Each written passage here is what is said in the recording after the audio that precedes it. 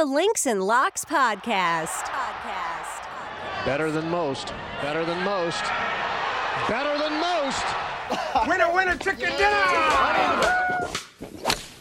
4. You got real talent. You're going to concentrate on golf. Hello, you beautiful degenerates, and welcome to the Links and Locks Golf Betting Podcast, the golf betting podcast for the Action Network, presented by Bet365. This week, we'll be previewing the Genesis Scottish Open as we make the trip across the pond over to North Berwick, Scotland, to the Renaissance Club, not Renaissance, Renaissance Club for the Scottish Open. This is the second consecutive year the PGA Tour and DP World Tour have co-sanctioned the event. Previously, a lot of PGA Tour players just went and played in the event anyways, and now, because the PGA Tour owns or partners with the DP World Tour, they have co-sanctioned the event for the second consecutive year. It is not a designated event, but it is a big-time field comprised of big names such as Scottie Scheffler, Rory McIlroy. So we're really excited. Even Thomas Dietrich's in the field. So what more could you ask for? We're excited for this tournament. Great to have our full crew along with Spencer Aguiar and Nick Bretwish. I'm Roberto Arguello. And guys, after Spencer hit on Sepp Straka last week outright, 60-1 on the John Deere Classic, I believe it was 60-1. Let's look to keep it rolling this week. But before we get into our outright card, let's jump into our best bets. And Spencer, you got honors on the tee. You know, I'll say this too. Best bet one for me last week of Eric Cole over Ben On. So feel a little heater coming on right now. I don't have a head-to-head wager to go back to this week. I think that kind of shows my lack of intrigue on this board, and we can talk about why that is a little bit later. I'm going to take Keith Mitchell, 66th or better. It's minus 120 over on Bet365. All right, so you bet him outright last week, but you've got a placement bet on him this week. Nick, what's your best bet this week? And do we have a wild hammer kid across the pond? Yeah, you mentioned a name that has disappointed this show more than once. I'm going to go back to probably our biggest disappointment of the year. I'm going with Alex Noren, top 40, plus 150. All right, Alex Noren, plus 150. I've actually got the same best bet as one of you two, but I'm going to save that one for later. So I've got two that I really like. So I'm going to go with Alex Smalley, 52nd or better at minus 120 on Bet365. But before we jump into mine, Spencer, break down why you're loving Keith Mitchell's chances of finishing 62nd or better this week. I kind of secretly think that Keith Mitchell is statistically set up to be a link style specialist. He ranked first in my model for weighted total driving for the course, 17th in projected strokes gained total and win. And then the biggest connection here inside of my model was that he landed 21st place when we look into expected strokes gained at similar tracks. I haven't historically had a great run, Roberto, over the last couple of weeks of these, if you want to call them make the cut sort of finishing position wagers. Had KH Lee last week. That one didn't come to fruition and end up profitable. But I think this is a completely different wager here, just because a lot of those golfers that we had been talking about had these massive ceilings and these really low floors. Mitchell actually took the opposite approach in my model, where he had a better floor than he did his upside in my sheet. He was 23rd for me overall in safety. That's just a massive gap that I'm going to try to take advantage of on a golfer that does have the profile to find success that probably does exceed only a made cut. Like, if you want to view this as a top 40 at around that plus 200 range, I think that's certainly something else that you can consider here. I am also going to touch later on Nick's best bet, because I also have that wager. And I think Nick and I have proven ourselves to be the leaders of the Alex Noren fan club. I have now become the leader of the Thomas Dietrich fan club, which I think, Roberto, you are the co-president with me there. But there are some really intriguing bets to talk about in these placement markets, I thought. You're looking at Keith Mitchell, 66th or better, correct? Correct. That one is one of my two best bets. I'll jump into why I bet that later, but for all the reasons you mentioned, I love it. Nick, break down why you like Alex Noren for top 40 this week. So my numbers had Noren at plus 110, so I'm getting 40 points of value on that top 40 ticket. Seems like the market overall loves Alex Noren, which is very shocking to say the least, but he's a favorite in almost every matchup that I saw in any book that I could find.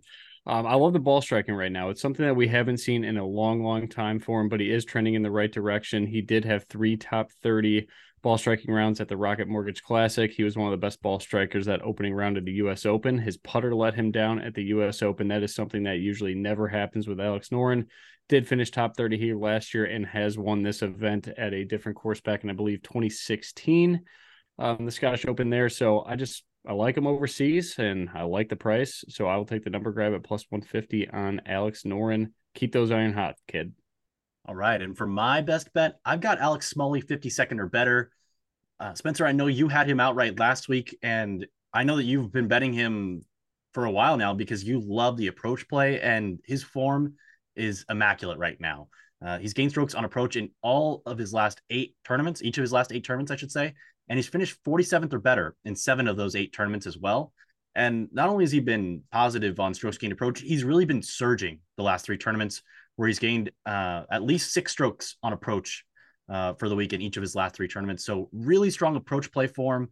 He finished in the tie for 10th here in his first appearance at the Renaissance Club. I think he's just got really strong form. And as we mentioned, this is a co-sanctioned event. So the field isn't as strong in the bottom half, I would say, as normal on the PGA Tour, at least for a designated event, I'll say. And his immaculate approach play just gives him such a high floor.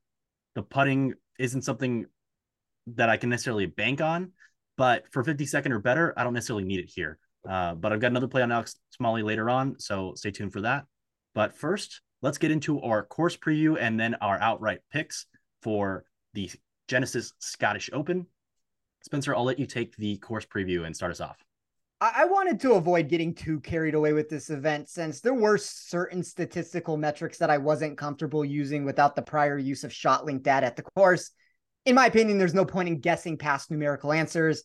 That just ends up being a dangerous game to play that essentially translates to forcing action for the sake of releasing content.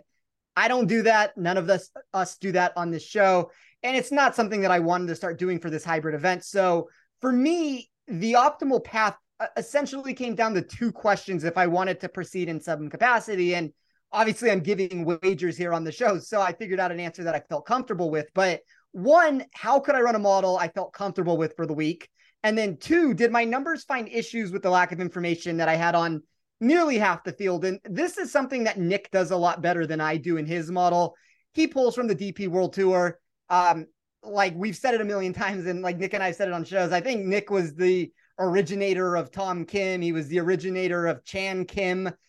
He was the originator of KH Lee, which is a PGA Tour answer there. But there's a lot of names there's a lot of names that Nick has been able to find over the course of time. And some of those have been DP World Tour sort of answers that my model is just necessarily not in tune with. And I'm okay with the building the model aspect of it because I can build this as a generic link style model that pretty much any problem that arises, I'll just look at past iterations on link style courses. Like you have these wide open greens and a slow fescue surface that's going to accentuate scrambling and 3-putt avoidance.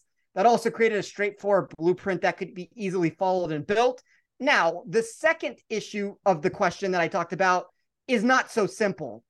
When we talk about the lack of information that I have, like, it's never a good thing when a large number of DP World Tour players are, I don't want to say getting wiped away from my sheet for their likelihood of finding success, but they're very much so getting pushed down the board. And in fairness, we probably don't get a winner from one of those names, but it decreased some of the other markets since my numbers didn't give them a chance in any sector. So that's going to affect the placement bets. It's going to affect any of those head-to-head matchups. It's worse for the placement bets just because the whole market kind of is working together there with it, where head-to-heads are player versus player. But it's one of the reasons why I'm going to have a lower exposure card than usual.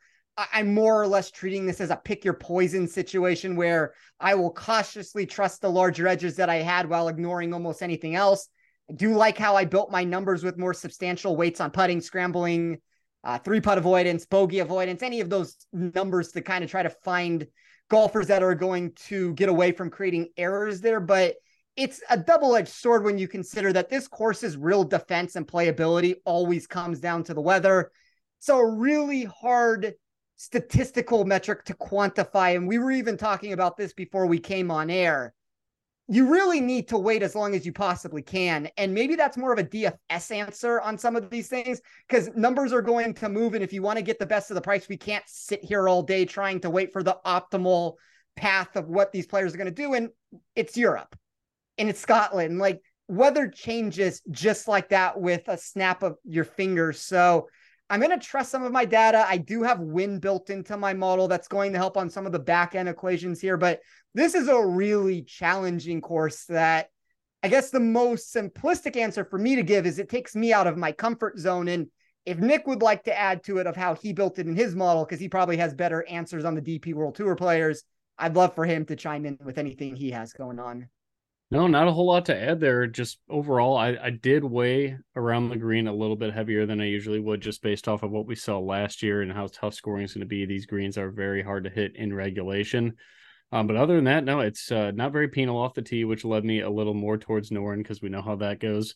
But yeah, strokes gained putting too, a little bit higher, but these greens are going to be like damn near Velcro slow. So I don't know if I really buy into that. A lot of things that you read out there will say that strokes gained putting is super important. But again, I think Gary Woodland had one of the best tournaments of his life on the greens here last year. So we know of Gary Woodland with a putter. So he's not getting any strokes putting anywhere. And if he did it here, I'm not really going to weigh too heavily on putting. So yeah, I would agree with you 100%.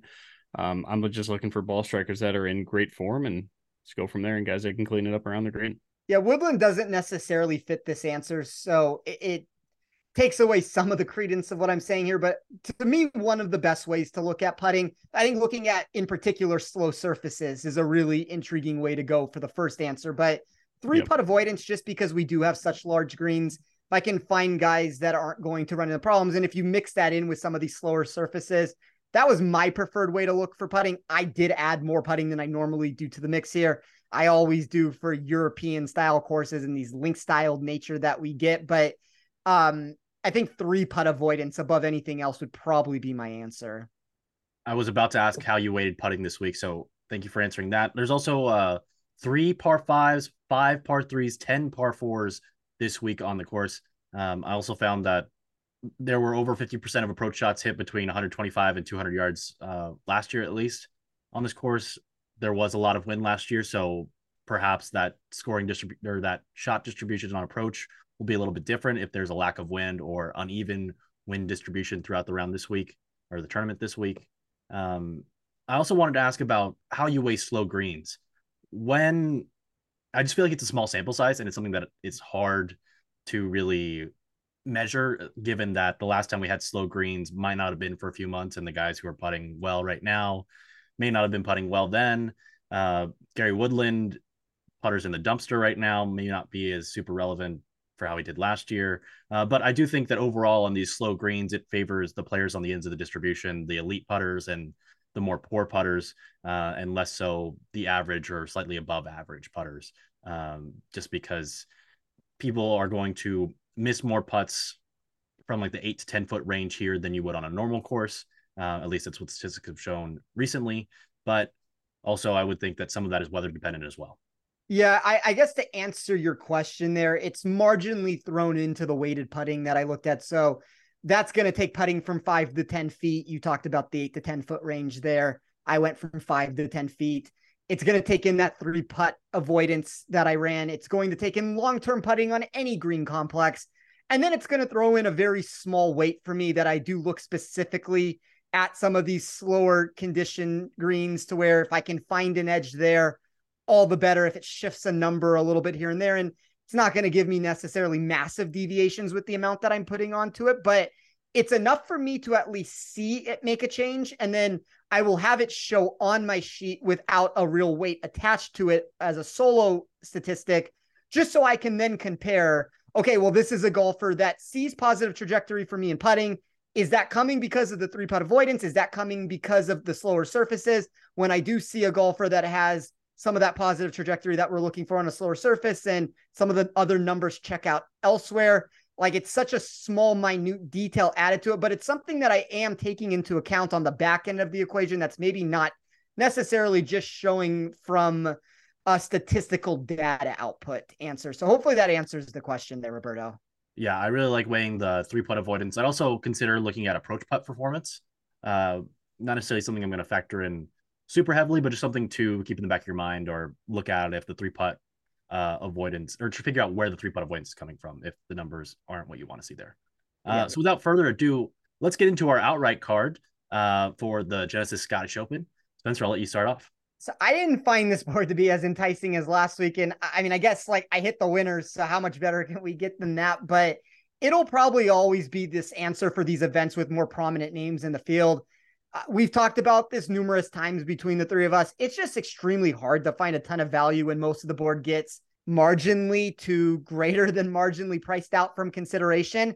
I think the prime example of that inside of my model this week would be a Minwoo Lee. I really wanted to find a way to get exposure to Minwoo Lee, and then all of a sudden I see him out in the market in the 30s, and it's not the 50s that I wanted, and I can't get a price on him. And it's been a lot of that this season where there's just certain golfers that I've wanted to back. I would have loved to have backed Ricky Fowler at the Rocket Mortgage, got priced out of that one. And it's what's happening on these boards right now. So kind of have to be cognizant and aware of that. We also talked a little bit before the show started, you and I, Roberto, about there being a lot of players in this, fringe 20-1 range where there's a lot of really intriguing options that I would like to back, but we can't play everybody. Once you add one name, there's ramifications for when you've done that. I want to make sure that I've left room on my card for in-tournament ads. Last week, we saw the ability, and I mean, Straka is the prime example that he went into Sunday 50-60-1 at most books for round 4. There's an ability there to make birdies in bunches. Now here, weather can just change like that. And all of a sudden, if you can figure out the weather edge, maybe you can figure out a long shot that can steal this tournament late on Sunday. So something that I want to keep in mind. And I want to make sure that I have a card that I can do that with. I did start with Tyrrell Hatton at 24-1. That was inside the enhanced market on Bet365. Hatton will be an extremely trendy play because of his past background when dealing with link style venues. We see that come to fruition statistically as he ranks as one of only 8 players to grade inside the top 20 of all 6 data categories. And maybe I shouldn't have said only, like 8 is actually a lot for that number there. And part of the reason that I'm giving as many names there comes down to the 75 DP World Tour players that I just don't have enough data on to feel comfortable. So the names that consistently pop for me just kept popping over and over again. Messed up some of the back end of the equation here. And that's like what I want to point out is this is the reason why I don't have a ton of exposure for some of these wagers. Like I'm going to take the massive edges I had, which I had an edge on Hatton here, but I don't necessarily want to build some portfolio where I back myself into having problems here. I just think Hatton at this point, and Jason Sobel said this when I did the gimme with him weeks ago, it's essentially along the lines that at some point with the way that Hatton is striking the ball and the way that he's producing, you almost back into a victory. He's third in my model in strokes gained total over the last 24 rounds. He's inside the top 27 in the last, however many tournaments you want to throw out into the mix here. He's just consistently producing. And to me, a really big win is coming for him at some point. We know link style venues are historically been, back-to-back winner at the Alfred Dunhill Links Championship, 6 European Tour wins in his career. A lot of that European success that you can find. So if the win doesn't come here, I do think there's a likelihood that it comes next week at the Open Championship, which is why any of those numbers that are in the 30s. And I kind of would give this answer about any player I'm talking about. I would be aware that if you like them this week, you're probably going to like them again next week. And it doesn't hurt to necessarily put in a wager a little bit early if you think you had an edge for this tournament. Like, yeah, the field's going to change. You're going to get Cam Smith and Dustin Johnson and Brooks Koepka and all these live golfers that are going to enter the mix. But if the value is there in one spot, I want to make sure to take advantage of it if they do perform the way that I think they can. So Hatton at 24-1. I took Max Homa at 45-1. I'm just under the belief that Homa is a golfer at this point, that he's underachieved so badly in his last 3 tournaments in the more baseline, steady, short game metrics that something has to turn around at some point. I think this is a really nice spot for him. Took Tom Kim at 60-1. I don't know if I love this wager as much as I did when I initially placed it. The inflated price is noteworthy for someone who cracks the top 10 for weighted scoring and graded second for weighted proximity. But that's kind of where the high-end potential stopped for me in my model. If I could get another chance at this, I don't know if I would pull it. Like, I think 60-1 is a fair number grab. I've also seen this branch out further into the 70s if you want to get even a better price on it. But it's a number grab above anything else. And then I've never been one to be deterred, Roberto.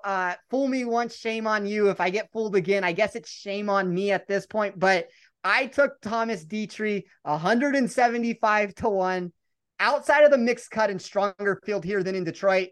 It's that same high-end potential that continues to ring through in my model when running numbers for Dietrich. The argument would be that the best way to play him probably lands as a placement wager. We'll get there later. I don't think I necessarily need to lose 4 units on him once again. But because of that missed cut, we have gotten an inflated price here. I'm going to go one more time swinging on Dietrich. Understand out there, if you're listening, it's 175-1 golfer, but he has the short game I'm looking for. He has the win play. He has the links pedigree going with 4 consecutive made cuts here, including back-to-back top 10 finishes. I think that Thomas Dietrich at this point, I'm going to keep betting those numbers, and it's always about value. And last week you said Sepp Straka was the Thomas Dietrich of the week for you, and it came through. So sticking to your guns, it worked out last week, and we'll see if it works out this week. Nick, are you on the Thomas Dietrich train as well? And what else is on your outright card? I was close to getting there. I hate my outright card right now. I did not go shorter than 40-1. Right now I started with Wyndham Clark at 40-1 on Bet365. Absolutely love the ball striking, love the short game, love what he can do off the tee. Everything about his game right now is really good. I still think, I don't know, arguably he's playing as good as Tyrrell Hatton, and Tyrrell Hatton's priced at 24-1. So, we get a little bit of a home court for Hatton and Clark going overseas, but his game has never been better. So I'll keep riding Wyndham Clark. I got Adam Scott at 60-1. I don't think I really like that number, but my numbers had it at 45-1. So I'll take those points. And then I took Lucas Herbert. I don't know what's wrong with my numbers. I had him at 55-1, which was absolutely outrageous. He is 70-1 right now on the market.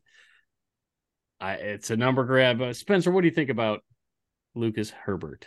It must be the spike in his ball striking a little bit right now, because obviously he's just a world-class putter and a bomber off the tee, and that's about it. Never really been an iron guy. But the numbers this year for his iron play look a lot better than they have in years past. So I did take Herbert. And then my last one, the bomb of the week that never pays off, but I'm going with Joost Luiten, the Netherlands native, at 400-1. I'll probably get on the Hatton ticket. I'm very close to going there. If you guys had to choose one, I think you already made this decision with your outright ticket, but just heads up, Hovland or Hatton. I'm out on Hovland this week. So, All obviously I took Hatton, so my answer is going to go in that direction. And I just want to very quickly touch on the Adam Scott play. And I guess let's also talk about the Herbert play. But when we look at Adam Scott, that was kind of the direct connection with Tom Kim, where I didn't know which way I wanted to go. If I could get a chance to redo my card, might be Adam Scott for me. I don't know. It's a very close decision there. They were kind of the same golfer that, at least from a grade perspective, that I didn't know which way to go. And then on Herbert, 3-putt percentage inside the top 20, weighted scrambling inside the top 40. Kind of have to like him on a link style course. So I don't necessarily think he's going to win the event, which is the problem, but a fringe top 40 sort of play for me. And this is coming from a model, and I know he has a lot of PGA Tour numbers that I'm pulling from, but even still, it's very infrequent that a lot of players with his skill set find success in my model when I build it, just because he has such a direct way that he needs to perform to find success, that's not necessarily where I find the value, just because if you look at the proximity totals, they're never going to look well. And I'm always running proximity as much as I can. I did reduce it. I added more putting. I think that's where the deviation came into play, where he did boost up on my sheet. So I like him. I don't know if he's going to win. I guess that would be my back end problem of it, but I think he's an intriguing play in other ways this week. All right. Yeah, I like the placement market, I think, for him. So again, that's the one I have not punched yet, but my numbers like him. So I was a little nervous because, again, I'd run proximity as well, but something about Lucas Herbert right now is pulling well. So I'll ride it. I mean, Herbert has flashed on this tournament before. In 2020, 2021, keep in mind that this course, the Renaissance Club, only 15 years old, and this is the 5th tournament, I believe, they played at the Scottish Open, starting in 2019. Starting in 2019. So 2020, 2021, he tied for 4th in this tournament in consecutive years. Gained strokes on approach, but the putter was really where he made his money. And in all 5 of the Open Championships and Scottish Open since 2019 with data. He's been a big gainer with his putter. So he likes these slower surfaces of peers, or he likes all surfaces, but his putter has thrived on these as well. I don't know that he has that approach upside to get there to win, but last year at the Open Championship, T15 gained over 6 strokes on approach as well. So he does have that ability. I believe he won not this past year, but the year before at the Butterfield Bermuda Championship, which is also another coastal course on the PGA Tour. So I think you might be onto something, Nick. But at 70-1, I have not yet punched a ticket on him, but he's somebody that I think is definitely interesting. Go ahead, Spencer. No, I was going to say, I think when he won, if I recall correctly, and as you mentioned, it's a coastal course, I think the wind was out of control that week. I remember it being a very blustery week. And I want to ask you this, Nick, before we get off of the Herbert play. Where did he rank in your model out of curiosity? 33rd. Yes, when I ran this for safety, he graded 33rd in my model. Nice. All right. He is overall for me 45th. When I ran it for upside, that's when he took the negative trajectory grade. But like, that's kind of where he's one of those prime placement candidates if you can figure out the right way to do it. And maybe he has more upside than I'm giving him credit for, because he does have those 2 top 5 finishes here in the past. Yeah, I personally think he has more upside than he does a floor. So that's why I went with the outright ticket and not the placement market, but could be wrong there. All right, I'll hop into my outright card. I started off with Justin Rose at 45-1. He's not the longest off the tee right now, but he's still a really elite approach player who can also spike with his putter and around the green. Also made his trip across the pond a little before a few other players. 2 weeks ago, he tied for 4th in the Betfred British Masters, and he's just been striping the ball lately. I think that he's got a chance to win each of these next 2 weeks, but I really like him here in the Leicester field because of his lack of elite off the tee play. I very much was between Wyndham Clark and Max Homa, and I think I'm going to punch a ticket on Max Homa here at 45-1 as well. It's a great buy low spot number play. He's got an elite short game, and we've seen just the overall glow up for his game. I like Max Homa a lot. I think this is the spot to buy back on him. I haven't bet on him in quite a while. I bet Alex Smalley. It's my best bet, 52nd or better. I love the approach play, and I think it gives him significant upside. So 75-1, I punched a ticket. I also bet Corey Connors at 60-1. I always like me some Victor Hovland, and I thought that Corey Connors was a discounted way to buy into that statistical profile of an elite approach player who's also really long and straight off the tee and gives me more room on the card at 60-1. I'm also playing Sahith Theegala, not a guy whom I've normally played. I think normally when I mention his name, I'm betting against him in the placement market or in the finishing positions market specifically on Bet365. But at 90-1, I love that he can spike on approach. And he's got a really strong short game. And I think that's going to play this week. It's a very different type of course where you can have these wayward misses with the driver and not be as penalized as you would on a parkland golf course. Although, while this isn't a true link style golf course, as much as you'll see next week at the Open, there is a lot of links golf in here, but only four holes, I believe, that are on the coast itself. I like Sahith Theegala with the ability to capitalize on his driving distance and maybe get a little bit lucky on some of his more wayward drives. I'm also on the Thomas Dietrich train. I didn't get him at 175, got him at 150. So really like him. And then finally, for my Nick Bretwish bomb play of the week, I'm going with Kevin Yu, 300-1 on Bet365. We know that he's a big hitter with significant approach upside. We mentioned in the last few podcasts as he made his 3rd start last week after he suffered an injury at Pebble Beach way back in early February, I believe, or late January. And he tied for 6th last week. So big week for him. Let's see if he can keep it going. Not sure how he does in the more link style golf, just because we don't have much of a sample size for him being a rookie on the PGA Tour. But at 300-1, I'm willing to pay to find out. Guys, before we jump into our placement market bets coming up, I wanted to give a quick reminder that the Links and Locks podcast is proudly presented by Bet365, the world's favorite sportsbook brand. Sign up with promo code ACTION to get Bet365's exclusive sign-up offer. Bet $1 on any game, get $200 in bonus bets. Must be 21 or older. Offer is available in Colorado, New Jersey, Ohio, and Virginia in the U.S. Gambling problem? Call or text 1-800-GAMBLER. All right, guys, let's get into some of our placement market bets. Spencer, we've been starting with you, so let's keep it rolling. I thought we had a nice split if you look at these markets between Bet365 finishing position options and then these random top 40 wagers to talk about this week. I preferred placing the majority of my exposure into those two sections since I didn't have a head-to-head wager that I loved. I will start with Nick's best bet of Alex Noren top 40 at plus 150. I don't want to go overly into this answer because I think Nick did a very eloquent job of talking about why he likes Noren this week, but Noren ended up grading as one of the best top 40 values in my model because of a safety grade that bumped him into the top 20. That is not a conventional answer for a golfer that missed 7 of 9 cuts during the middle of the year. But the recent form has seen Noren make 3 or 4 weekends by turning around the one answer that Nick gave of the iron play. He has top 15 grades he's produced for win play and weighted 3-putt percentage. You add that to his links profile, which gave us too large of an increase in his price because of the perception around his game. Thought plus 150 was about 50 points too high for me. Thomas Dietrich, top 40 at plus 140.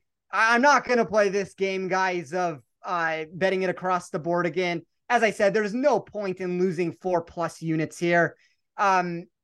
I think if we look at what he is providing, though, we have a golfer that is inflated on the odds board right now just because of what we've gotten from him recently. Like, I understand that there's been a couple poor results, but I think a very important thing that needs to be mentioned out there, and this is anybody who's gambling or betting in any capacity, you never want to overreact to 1 or 2 poor results. If the numbers are still grading well for me, I don't want to jump off a Dietrich at plus 140. It doesn't mean that the bad form is not going to continue. And maybe it does, and maybe I lose another wager, but like it's 0.70 units for a top 40 at plus 140.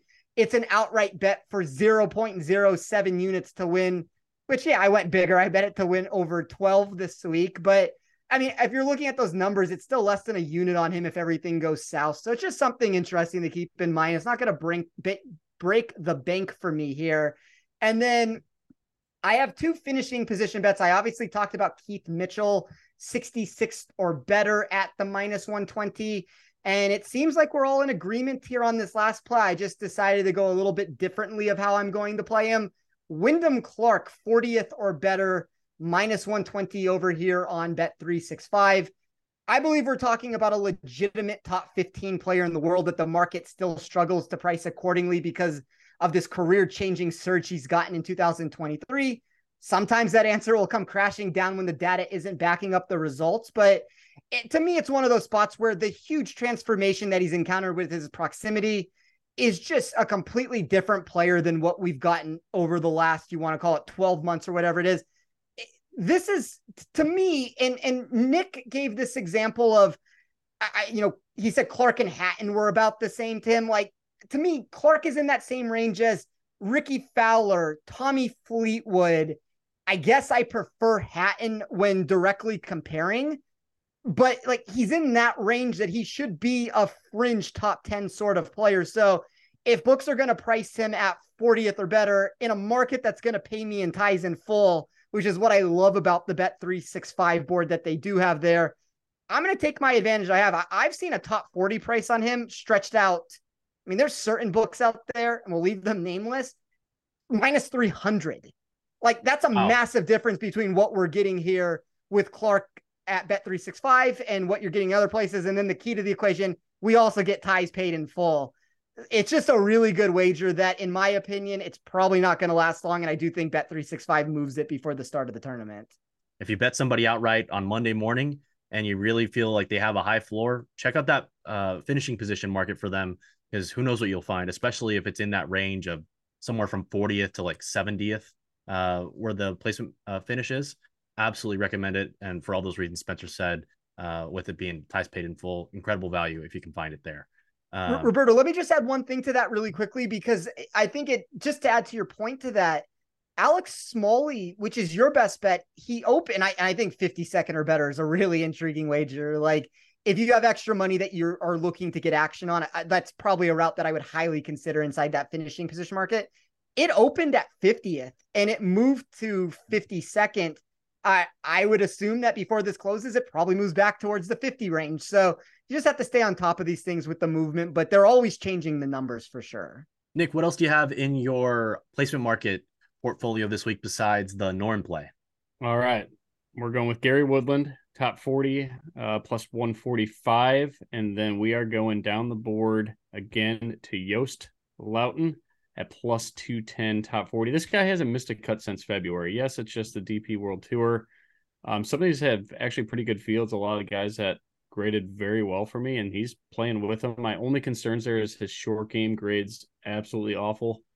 But his ball striking may be second to none out of the Euros out there with the big names included. So I will go with a Joost Luiten at plus 210, riding a hot hand on a guy I have never seen golf outside of YouTube clips earlier today, making sure I like that swing, and I do. He checks the box. Let's do it, Joost.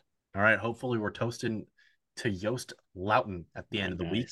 Nice. In addition to Smalley, I've got Keith Mitchell, 66 or better. My other placement market bets this week, betting for at least the ones that are minus 120, betting 0.6 units to win a half unit. These two, I'm betting 1.2 to win one, just because I feel like I've got a bigger edge on these two than the other ones. And I love the Keith Mitchell 66 or better. I feel like I've been frustrated because I really like Keith Mitchell. I think he's a great guy. Love the Mizuno irons, love the visor, love everything about him. I've just been betting against him on the show all the time.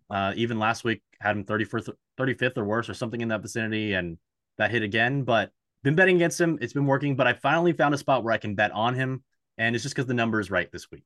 I love, and I'll echo what Spencer said. I think you said he had him like 21st or 23rd as far as safety goes this week, and he has such a high floor in this field because of his driver play. He's fifth in strokes gained off the tee so far this season, and he is an elite driver off the tee in this field, maybe the best in the field outside of Rory McIlroy. He, in addition to that, has made 15 of his last 16 cuts, and for 66 or better, that's really all you're asking for this week. And his only two missed cuts came at courses that are more plotters courses where you're not going to be hitting driver every week. So I think that the course fit, like Spencer, you said, running for similar courses, he takes a jump. Completely agree with that. And then additionally, his elite off the tee play gives him such a high floor that even despite losing on approach in 8 of his last 10 events, he's finished in the top 59 all 8 of those times where he's made the cut. So he hasn't been hitting the ball well. If he does hit the ball well on approach, he could win the tournament. I don't hate the upside plays on Keith Mitchell, especially given his such poor iron play recently, but he did gain strokes on approach last week. And I like the little trajectory that he's had recently, where he's gained on approach, I believe, like 2 of his last 4 after losing very consistently on approach. And we know that his short game with his putter is really sharp as well. So I really like the floor for Keith Mitchell, 66 or better. I think I like it a little bit more than Alex Smalley bet, but I'm going to bet them both for 1.2 units. And then the other ones I have, Wyndham Clark, 40th or better. Very similar to Let's go. Keith Mitchell, 14 of his last 15 tournaments inside the top 40. And it's just that there's so, like Mitchell, he has so many pathways to cashing this bet. He won the US Open while losing strokes on approach. That is just absurd. If he doesn't hit the ball super well on approach, he's long off the tee and his short game can carry him. If he stripes the ball off approach and his putter's not, and the putts aren't falling, he can still catch this bet. There are just so many different ways. And even the around the green play, which of course we saw at the US Open, some really clutch up and downs down the stretch. There's just so many different options for how he can cash this bet. I love it for Wyndham Clark. I just didn't love that there wasn't as much leeway as I have with the Keith Mitchell bet at 66 versus 40th, and potential weather coming into play. But maybe I'll add to it later if I find that he's on the right side of the weather draw once that clarifies itself. Additionally, was that minus 120 on Bet365? Sorry Yes. to cut you off there. No, All right. You're good. Yes, that I'm is adding minus the 120. ticket. Pod play. Let's do it. Additionally, I have 2 more. So Dietrich, I'm betting him for top 20 plus 375. I just want a little bit more of an upside play than the top 40. So just a little bit of a different way of betting him, but for all the reasons that you laid out, long off the tee, able to hit it. He's got a really strong short game as well and spike ability on approach. So I wanted a little bit more of the upside, a little bit more of an upside play there. And then my last one, I was really intrigued with this guy, Alexander Bjork. Admittedly, don't watch a ton of DP World Tour, but this guy has been on fire lately. He has a really interesting statistical profile where he is very short off the tee, but everything else, he's awesome. In 14 DP World starts so far in 2023, he's finished in the top 42 in all 14. And once again, this is 60-second or better that we're doing this week. and he's gained 3.6 strokes on approach in 5 of his last 7 tournaments. 7's where I cut it off because before that 7th tournament, I believe in the beginning of May, there wasn't any data for a few months, so not weighing those results before that very heavily. And in that same span of 7 tournaments, he's gained at least 2.8 strokes putting 6 out of the last 7 times. So the putting and the approach play is really strong, and that plays basically on any golf course in the world. And he's finished 9th or better in 6 of his last tournaments as well. 6 of his last 7 tournaments as well. So strong form recently, strong form throughout the bag pretty much, because he's not going to magically gain 20 yards off the tee. So he's doing his thing, and he's got really strong course history. He's played in the Scottish Open each of the last 4 years and has finished no worse than a tie for 62nd in 2019. But over that same span, T19, T26, T42, lost strokes gained off the tee in all 4 of them, and he would have cashed this bet all 4 times. You could argue he's coming in with the best form of his career, and at 62nd or better, I think the juice is worth the squeeze at -120. Yeah, I kind of, like I've talked about, I don't have a ton of information on these DP World Tour players, but one of the intriguing things that my model did pinpoint is, of all the players that we're talking about, and we're running small sample sizes here, I think Bjork was not the only one. I mean, there weren't many of them that I had very limited data on that actually cracked the top 50 for me for safety. So if you're saying that, this is a bet that's inside of the 60th or better, 62nd or better range here, is that what the number was, Roberto? Yes, correct. It's intriguing. I don't really have the statistical numbers to back it up, but if you look at this tournament's been played at this course 4 times, 42nd, 26th, 19th, 62nd, all of those would be winners on that wager. So that's intriguing. Also, a little fun fact, strength of the field, not the same as in his past 8 tournaments, but in his past 8 tournaments, 62 players have beaten him combined. We just need him to finish 62nd or better this week. Just make the cut. So I like all those. Guys, any other plays that you guys have on your cards before we get into our rapid fire portion? No, like the 2 wagers that I don't currently have that I've highly considered putting at some point would be Bet365 bets. I thought Alex Smalley 52nd or better. I think you've probably talked me into it, Roberto, where I will make that play now. A lot of safety in my model for him. And then Sahith Theegala, I believe he's 50. You can, if you have it up in front of you, Roberto, I believe he's 55th or better. I thought he was interesting, kind of for all the reasons that you talked about here. It's an intriguing course for him. 55th or better, -120.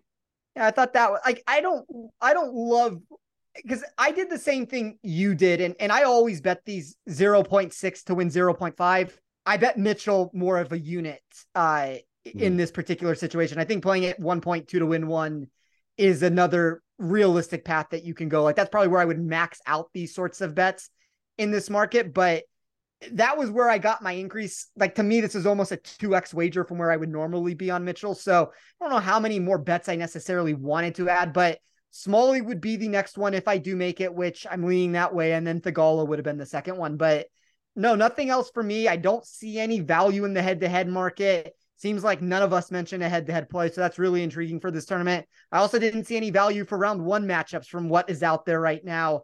Just a difficult board with some of these prices, but there's also a lot of value on the back end that, like that Keith Mitchell play is one of my preferred finishing position bets that we've probably talked about on this show. It's just something that we could take an advantage of. I think of very soft pricing, and the same thing can be said about Wyndham Clark for me there. I'll also add this on Sahith Theegala. The Sanderson Farms Championship was played and finished on October 2nd of 2022, better known as the Chicken Championship, of course. That was the last time Sahith Theegala missed a cut.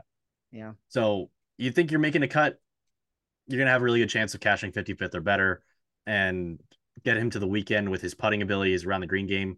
He hasn't even hit the ball that well off the tee recently. I like that one. I'm going to add an in-pot play on Theegala 55th or better. Going to do that one for the 0.6 units as well. Fellas, you ready for the rapid fire portion? Let's do it. All right.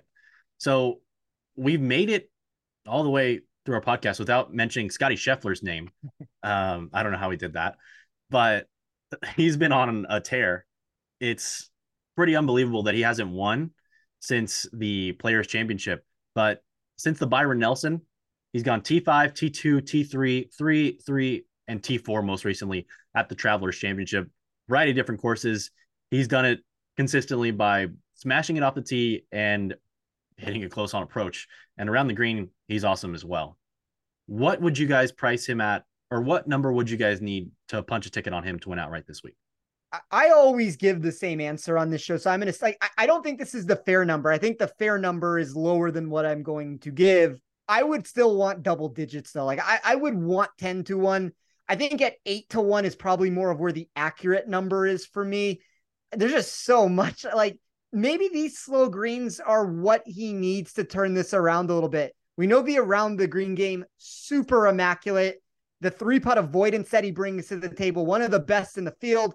He saw positive trajectory in my model. And this is kind of what I was talking about earlier of I didn't put a ton of credence and weight into strokes gained on these slower surfaces, but it's there in my model and it's there enough that it's going to cause some divergences between these numbers. And Scotty saw positive movement with the putter and like he's outside the top 120 for me over the last 24 rounds. That's the negative here, but he was inside the top 40 in expected putting for this course. I don't know. Like if Scotty Scheffler finishes as the 37th ranked putter this week, I guess he just wins, right? So like there's a lot to like. He may end up burning this board for a lot of people, which is another reason why I didn't necessarily want to get overexposed to this tournament. I completely echo those thoughts. Additionally, and you mentioned it earlier, all the guys at the 20-1 range, Hatton, Hovland, Spieth, Fleetwood, guys I all really liked. Didn't want to choose one, especially with the weather being a factor. And I'll save my money for an in tournament play. Already got the in-pod play on the Gala. Nick, what would you make proper on Scheffler? Yeah, 10-1. Just looking at his data and everything, I think his putting at this course in 2021 was one of the third best round he's had putting ever. So, I mean, maybe Spencer's onto something. At least since that tournament in 2021, he hasn't topped it besides twice. So 10-1 is as short as I would go. I'm just not betting a single digit player at all in PGA. I don't think I'd ever do that unless it's like a Sunday live ad, maybe Saturday at most. But yeah, no, I'm just not going single digits with anybody right now. There's just too many ramifications that come into play from a bankroll exposure standpoint that it adds up. It's really fun. And we've said this a million times, Nick, it's really fun to say that you've hit the winner, but it's not so much fun when you're taking 10 names and the majority of them are sub 30-1 and you're just throwing, I mean, they're not even darts. I mean, they're favorites, but you're throwing dart after dart after dart. And then, yeah, one hits, but you don't really profit the way that you want to. And if you go the Scotty route, it's a one-man card. Like there's really no other way around it. You can't build a card with Scotty and tons of other names unless you just want to be massively overexposed. And the three of us, I've said this before, and I still believe this to be true. Maybe I'm wrong. I think I'm the most aggressive of the three of us. And I don't even mean that as a positive note. Like I think outright markets are a lot of times not where you want to be as aggressive with. I would say I'm the most aggressive of the three of us. And I'm not getting myself into the single digit number ever either. I wouldn't necessarily say aggressive. I just say if somebody's 12-1, you got them priced as having a significant edge, you bet them there. I just personally, the way I go about betting outrights, I just don't like betting people at those short of numbers. And I think I've given out outright bets at under 20-1 2 or 3 times this year, and I've regretted them by Thursday night each time. So I think just to like double down on my thought there is, for me, and maybe aggressive is the wrong word with it, because it always comes down to value. And that's the key that you just mentioned, Roberto. But the edge can be closer for me than I think it would be for the two of you guys. Like every single situation is different. And as we move up the board, I'm going to need a bigger edge and a bigger edge and a bigger edge to make sure that I want to play the wager. But look, I mean, I'm the person that I went into the 10-1 number on Rory at the Masters. And kind of as you said, Roberto, I regretted it within 2 holes of that tournament of like, oh no, this is not like my whole card is already eaten up. I have no way to jump back into this tournament. And we'll round up the Scotty Scheffler conversation by saying the only time I didn't regret the short number was I think like 12-ish to 1 for Scotty Scheffler, like the Hero World Challenge or something like that. Yeah. When he came in second. Darn. Yeah. Rory McIlroy, who of course has won the Open Championship in Liverpool before we go to Liverpool next week. Everybody's going to want to bet on him there. What do you guys think about him this week? What number would you need to bet him here? I'll start there. I'll go first, Spencer. I think he's the best play on the board. Price agnostic, obviously, but I'd have to go 10-1. Same answer there. I absolutely love Rory here. I think it's a perfect spot for him. I think his game is really, really trending in the right direction. Kind of been quiet the past couple weeks since the U.S. Open. I think he comes out firing here because, like you said, all the pressure is going to be next week when he's back at Liverpool, and everybody's going to be talking about Rory. It'll probably be the favorite, if not the co-favorite. So I like him here kind of as is he a sneaky play? But again, like I just even with the weather and everything too with Scotland, all hell could break loose out of nowhere. No forecast could see it coming. Like I just think it's male practice to take anybody maybe sub 15-1. I think we had Xander here 18-1 last year. Was that correct, Spencer? Is that the number we got? I think that's the shortest I went on the board too. I think I doubled down on him Sunday, betting him live at like -110, which is stupid, but it worked out. Haotong Li was in the last group, wasn't he? If I remember correctly, I feel like he was getting some love in the market on Sunday at the Scottish, and I had a monster ticket on Ju Young Kim at the time to finish top 40, and he was like third or fourth. So I was like, all right, well, I'm already gonna be profitable. I'm gonna just double down more on Xander, and it worked out real well. But I think Haotong Li was in the last grouping, so I was like, all right, I'm not afraid of anybody, so I just kept going in on Xander. But yeah, I don't know. I don't think I'm gonna get, no matter who they were, I probably wouldn't bet anybody shorter than 14-1, I guess, at this week. So disregard the 10-1 comment on Scotty, but same thing for Rory, right around there. I'm seeing Rafa Cabrera. That's who it was. That's who it was. Group with Xander. That's who it was. What did he shoot, like 8 over that day? I'll touch on this answer very quickly, and then I'll let Roberto give us his answer there. But I don't know. To me, Rory has a really high ceiling and one of the lower floors, which I don't know if you necessarily agree with, Nick, based off of the answer that you gave. That obviously means that outright bets are the most intriguing path with him. If the price is right, he's number one in my model in expected weighted strokes gain total. You're worried about the wind. He's third in wind. He's second in strokes gain total on hard courses if the wind does come into play. I just don't think I can get there on Rory at this point, unless we're getting like 16-1. I think at 16-1, I will pull the trigger on it. Like, I would rather have Scotty if I'm directly comparing the two. So if I'm saying, Scotty, I want at 10, I think fair on Rory's probably more in the 13, 14, 15 sort of range. If you give me a couple points above that at 16, that's where I would at least be intrigued to jump in. But and I'm jumping forward into this, if there was a player that I was going to back, and this is just me being a glutton for punishment, because I'll tell you this, Nick, I didn't have Xander. I never have Xander when he wins. I only have Xander when he loses. I thank you for that. Yeah, exactly. I like Xander this week. I just don't have a ticket on him. I think my preferred way to go is Xander, which might be way too aggressive. Kind of think there's numbers out there, 25-1 at the Open next week. I don't know. I think 25-1. I think it's a perfect course fit for him. That's where I would rather get my exposure on Xander. But I don't know. I think if I was to power rank this group, I would probably rather still have Xander than Rory, which puts Xander more in that like 14-1 range for me. I'm just not going to punch the ticket because I've done that one too many times and I am down.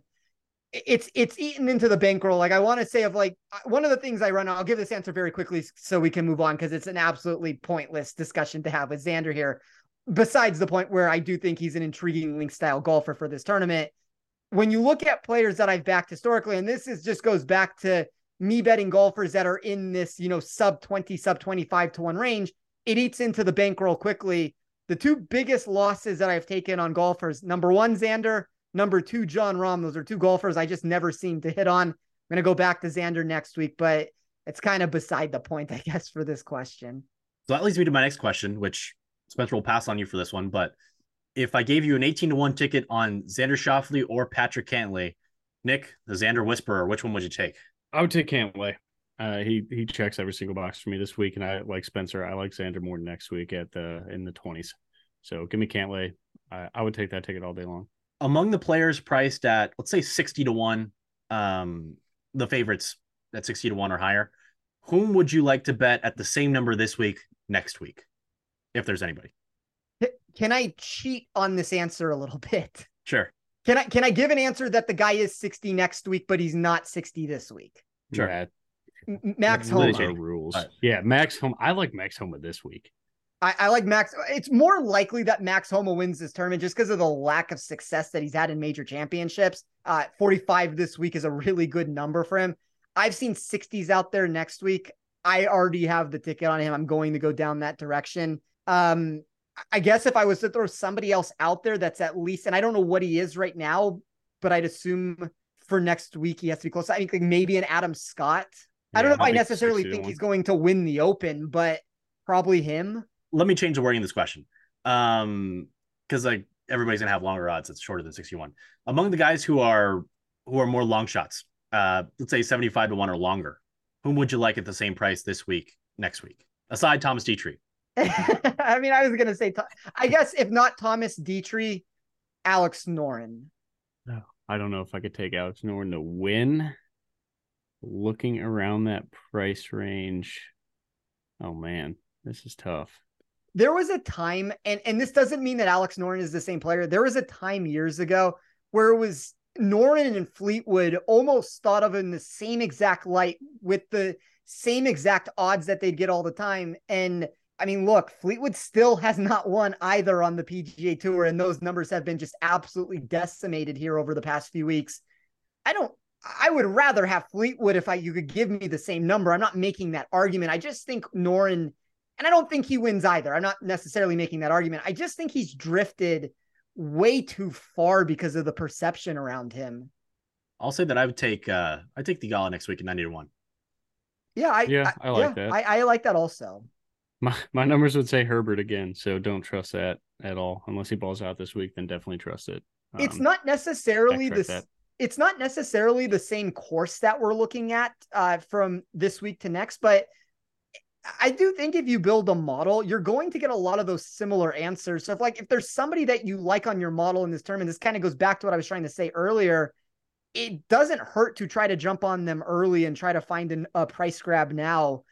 So I kind of the answer theoretically should go down the direction of every name that we've already talked about on this show of our particular players. Like it should be a double down on them next week, probably. And one thing that's fun about having a major championship in the near future is that the odds at most books are open for the Open. And if somebody's making a charge up the leaderboard Thursday, Friday, Saturday, maybe even Sunday, you might be able to find a number in the Open Championship market that hasn't moved from beginning of this tournament. So if there's somebody whom you haven't added to your Open Championship card, whom you needed to see something from this week, and you're seeing that something, hop on it. Fellas, Ricky Fowler 17 to 1 this week, playing for, I believe, the first time since his Rocket Mortgage Championship win. Tyrrell Hatton 19 to 1. I know you guys all love him.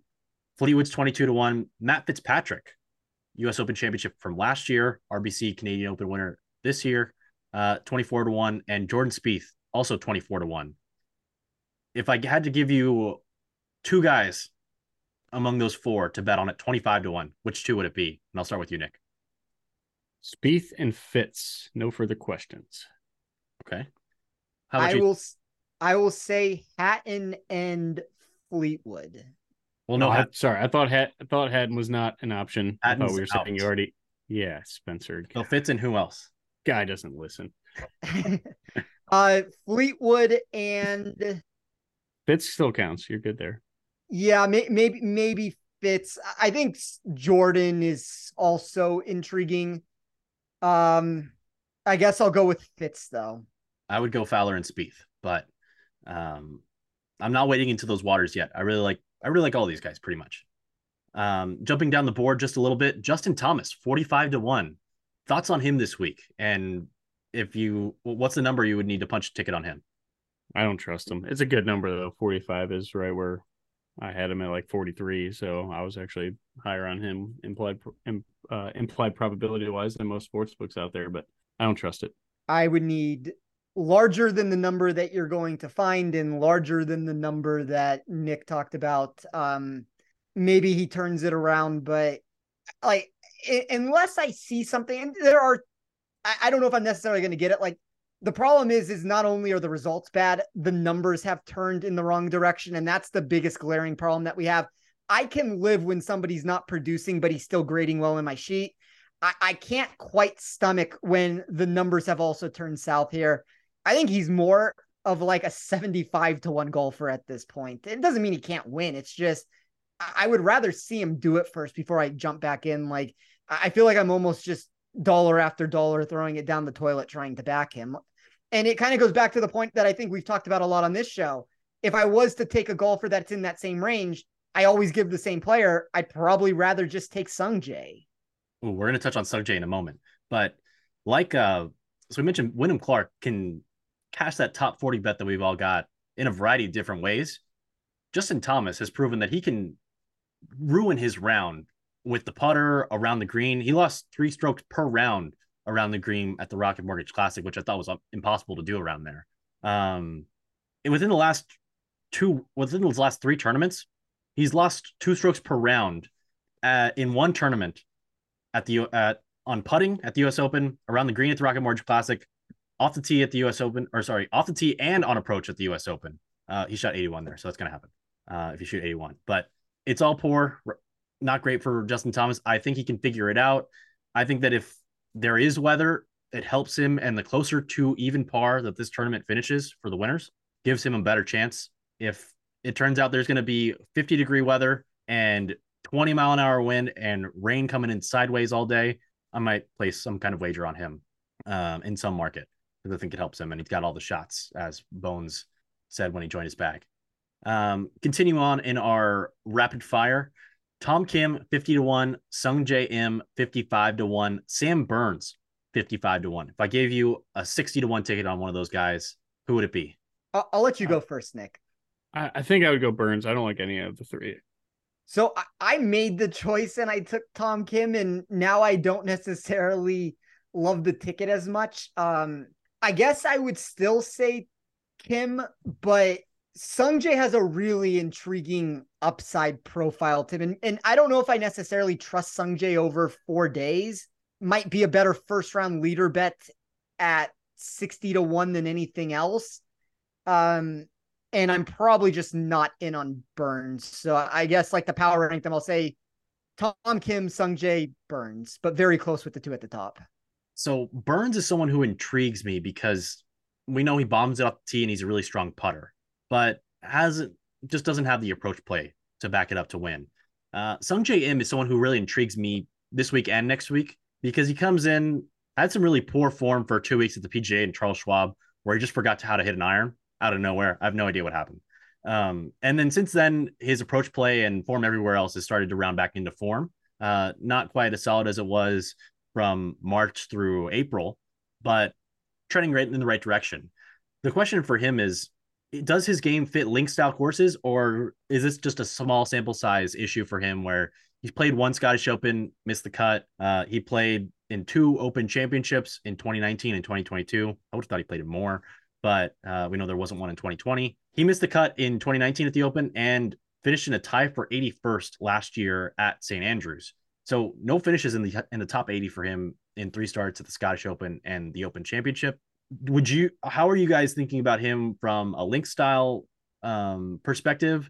Because he is someone who has a traditionally strong short game and putting. Or are we just getting a small sample size here where it just didn't work out for him? I lean more towards that second part of the answer. Like statistically, you would expect link style courses to be right up his alley. He's a great wind player. He's an immaculate total driver. He scores well on challenging courses. I don't really have an answer for why he hasn't found success in these sorts of tournaments, because this is where I would expect him. Look, I mean, there's a lot of majors that his game plays well for. And I think that's what always makes him so intriguing for me, is that the numbers work across the board at a lot of tournaments. But like statistically, I would think an Open Championship is one of the better fits for him. So look, I mean, we're talking about 3 tournaments there that we talked about. It can turn around at any point. The irons are trending in the right direction. I think that's the most encouraging thing that we can talk about right now with him. If he misses this cut and he misses the cut next week, then maybe we have a different discussion, although like the form hasn't been exactly where we wanted to be, even though he has turned it around recently. But no, I'm never going to be, and it kind of goes back to the point that I said earlier, I'm never going to let 1, 2, 3 results. If you can show me over the course of time that you either can't perform or can perform, I will take a different look into my model and we'll try to make some changes. But I don't necessarily want to find 2 or 3 occurrences and make massive moves, just because this is why we're getting an inflated price to begin with on Sungjae. It's a combination of the form hasn't looked exactly right. Granted, the approach play and the results have turned around. And then the history at these sorts of tournaments have not been good. So if you can give me an increase there, I'll take it. And plus, this isn't like we've only had 4 occurrences. It's not like we have some highly predictive venue here. It ranks near the bottom at most tracks. You might have some of those link style venues that are going to work if you try to roll it over, but I'm curious to hear Nick's thoughts on that. I don't really have thoughts on it. I'm indifferent. If anything, I'm riding the hot hand of Spencer. So anything he says right now, I think I'm going to back. Let's hope Sungjae Im smacks the ball on approach really well, gets really unlucky with the weather, misses a lot of putts, misses the cut on the number, and we get a great number for him next week where we can all bet him. I want to see the ball striking improve. It just hasn't been where it was last year, and that concerns me. I'll get you guys out of here on this one last question. Adam Scott's 55-1, Ludwig Aberg 55-1, Corey Connors 60-1.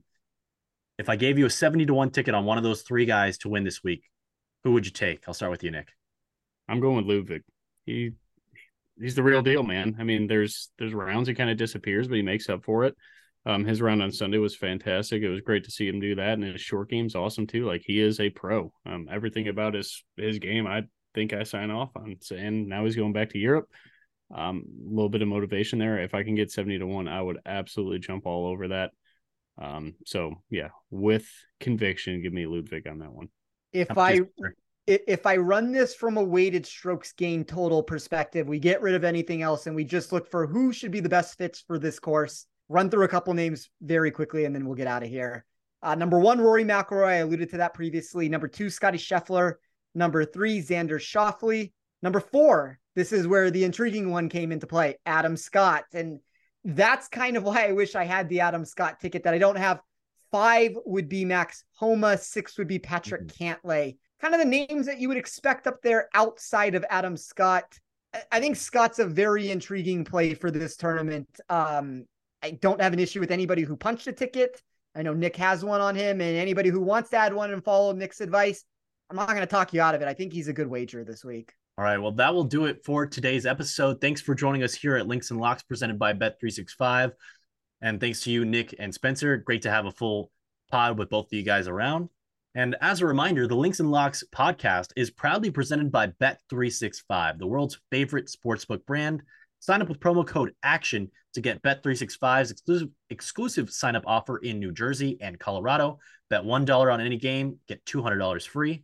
For more great golf content from our Action Network team, check out our Best Bets episode from earlier this week featuring Jason Sobel and Ben Everill as they run down their top plays for this week's tournament. Of course, Jason Sobel also is on Adam Scott this week. You can find the guys on Twitter. Nick is at StixPicks and Spencer is at Toff Sports. Nick, where can we find your work this week? Yeah, just on Twitter at StixPicks. We'll have some DFS thoughts going on there. We will do one more bye week at Better Golf, but hopefully some big news coming next week there, and then everything on Action Network. Awesome. Spencer, how about you? Where can the people find your work?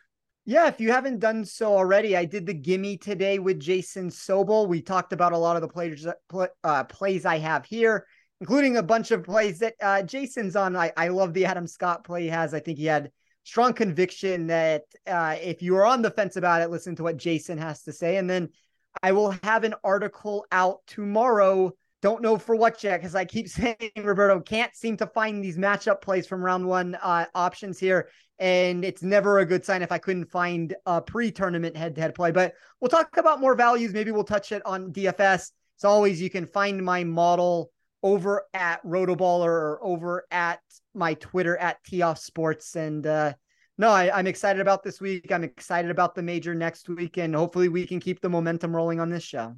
Let's keep it rolling, fellas. You can also find me on Twitter at Roberto8213. You can find our best bets and all of our great golf content on actionnetwork.com and on the app. Just go over the golf tab. It's all there.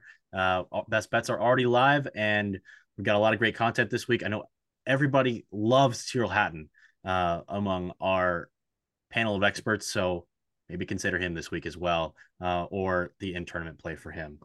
Thanks again to everyone who makes this podcast possible, especially our producers, Matt Mitchell and Noah Niederhofer.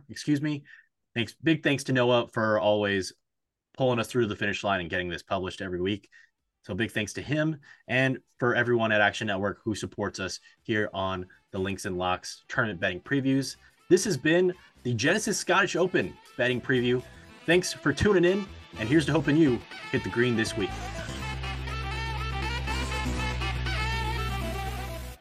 Action Network reminds you, please gamble responsibly. If you or someone you care about has a gambling problem, help is available 24/7 at 1-800-GAMBLER.